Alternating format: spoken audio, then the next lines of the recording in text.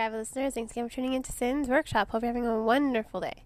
So, today we're going to be talking about Summer's Edge by Dana Meli. This is a young adult suspense thriller that has marketed itself as I Know What You Did Last Summer meets Haunting of Hill House. That is probably the perfect description for this novel. I will say, I saw this cover and I'm like, do I want to read this? And then I work in a bookstore and it just kept appearing within my peripheral vision. And I'm just like, something's telling me to buy this book. And I keep reading the synopsis and I'm like, I kind of want to read this book. And then I up and bought it. And when I tell you I devoured this book, I devoured it. The next day, on my way to work, I told my husband, honey, you know that book I bought the other day? He's like, yeah. The one you started last night? Yeah, that book. I'm done with it. I finished it. I blew through that book. I could not put it down. And don't you just love that feeling when you get a book like Summer's Edge and it just like blows your mind? You just can't put it down. I couldn't put it down. I absolutely loved it. Wanted to read it again and again and again. But I have like 45 books on my dresser. That's not even an exaggeration. Let's see, that's 10, 20, 23. Okay, maybe that is an exaggeration. I have 32 books on my dresser right now. Oh, that's great. I used to have 35. Haha. In any case, I would read this book again and again and again if I had more time to read everything multiple times, because it's such a good book. I devoured it in one sitting. I could not put it down. It probably took me 3 hours to read it. Couldn't put it down. Absolutely phenomenal. Meli did an exceptional job with her atmospheric building. And the book, it spans 3 summers. And each summer is pretty much a part. You know, you've got Act 1, Act 2, Act 3.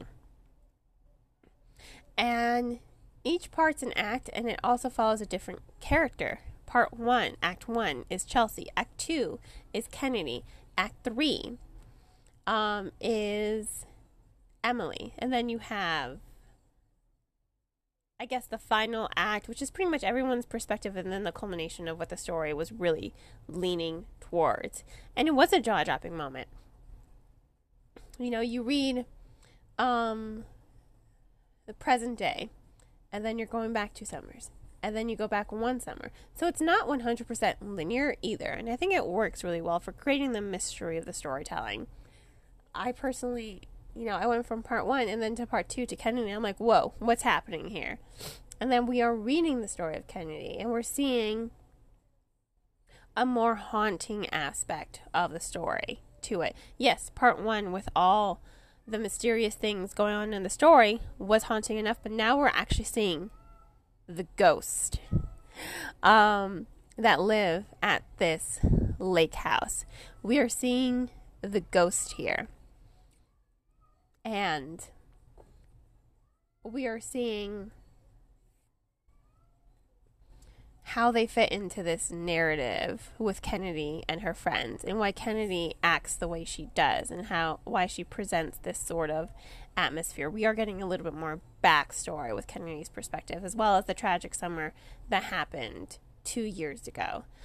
There's lots of secrets. There's lots of darkness. There's a whole lot of mystery that's unveiling. And then when you get to the second part, when you get to the end of Act 2, my jaw was like hanging open. I was like, holy, what in the hell? This doesn't make sense. What's going on? You know, what is going on? Because the way the story begins, and then to this part, and you're just like, what the heck is happening right now? And then you read Emily's point, and then all the pieces start to fall together. They start to fall in line, and this puzzle piece, basically, that was all a mess, it's coming together.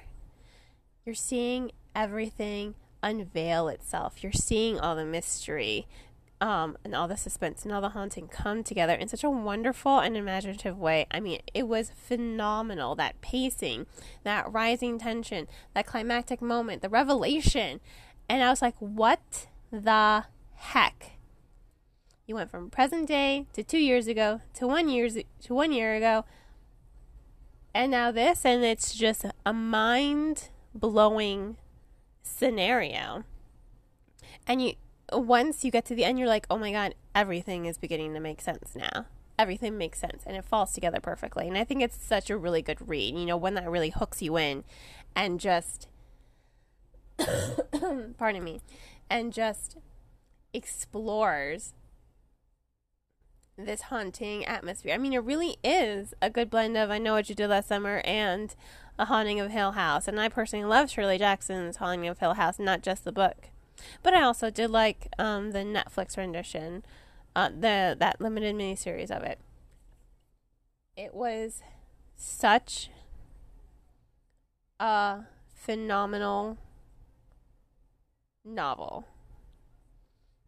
It was such a phenomenal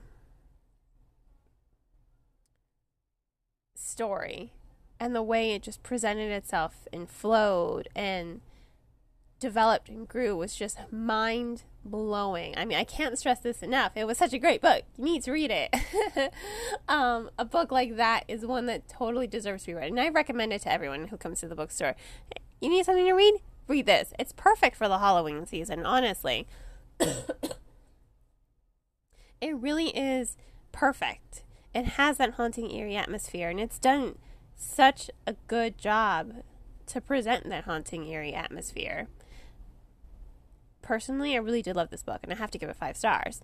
So that's what we're going to get. 5 stars. In any case, this was Summer's Edge by Dana Milley. Again, I cannot recommend this book enough. Cannot. 5 out of 5 stars. I will include links to where you can purchase the book. You can purchase it anywhere pretty much. And if you can't purchase the book, the best way to support the author is by, getting the book from your local library and then just sharing the book on your social media, whether it be TikTok or Instagram or Facebook, just share the love of this book. And that's a great, just generating noise for an author is a great way to support the author. Now, on that note, I hope you all continue to support me here by liking the podcast, subscribing to it, and sharing it with all your book loving friends. You can also become a supporter on Buy Me a Coffee or by purchasing one of my handmade candles. Links to all of that, including where to purchase the book, will be in the description of the podcast. I hope you all have a great and wonderful rest of your day, and as always, happy reading.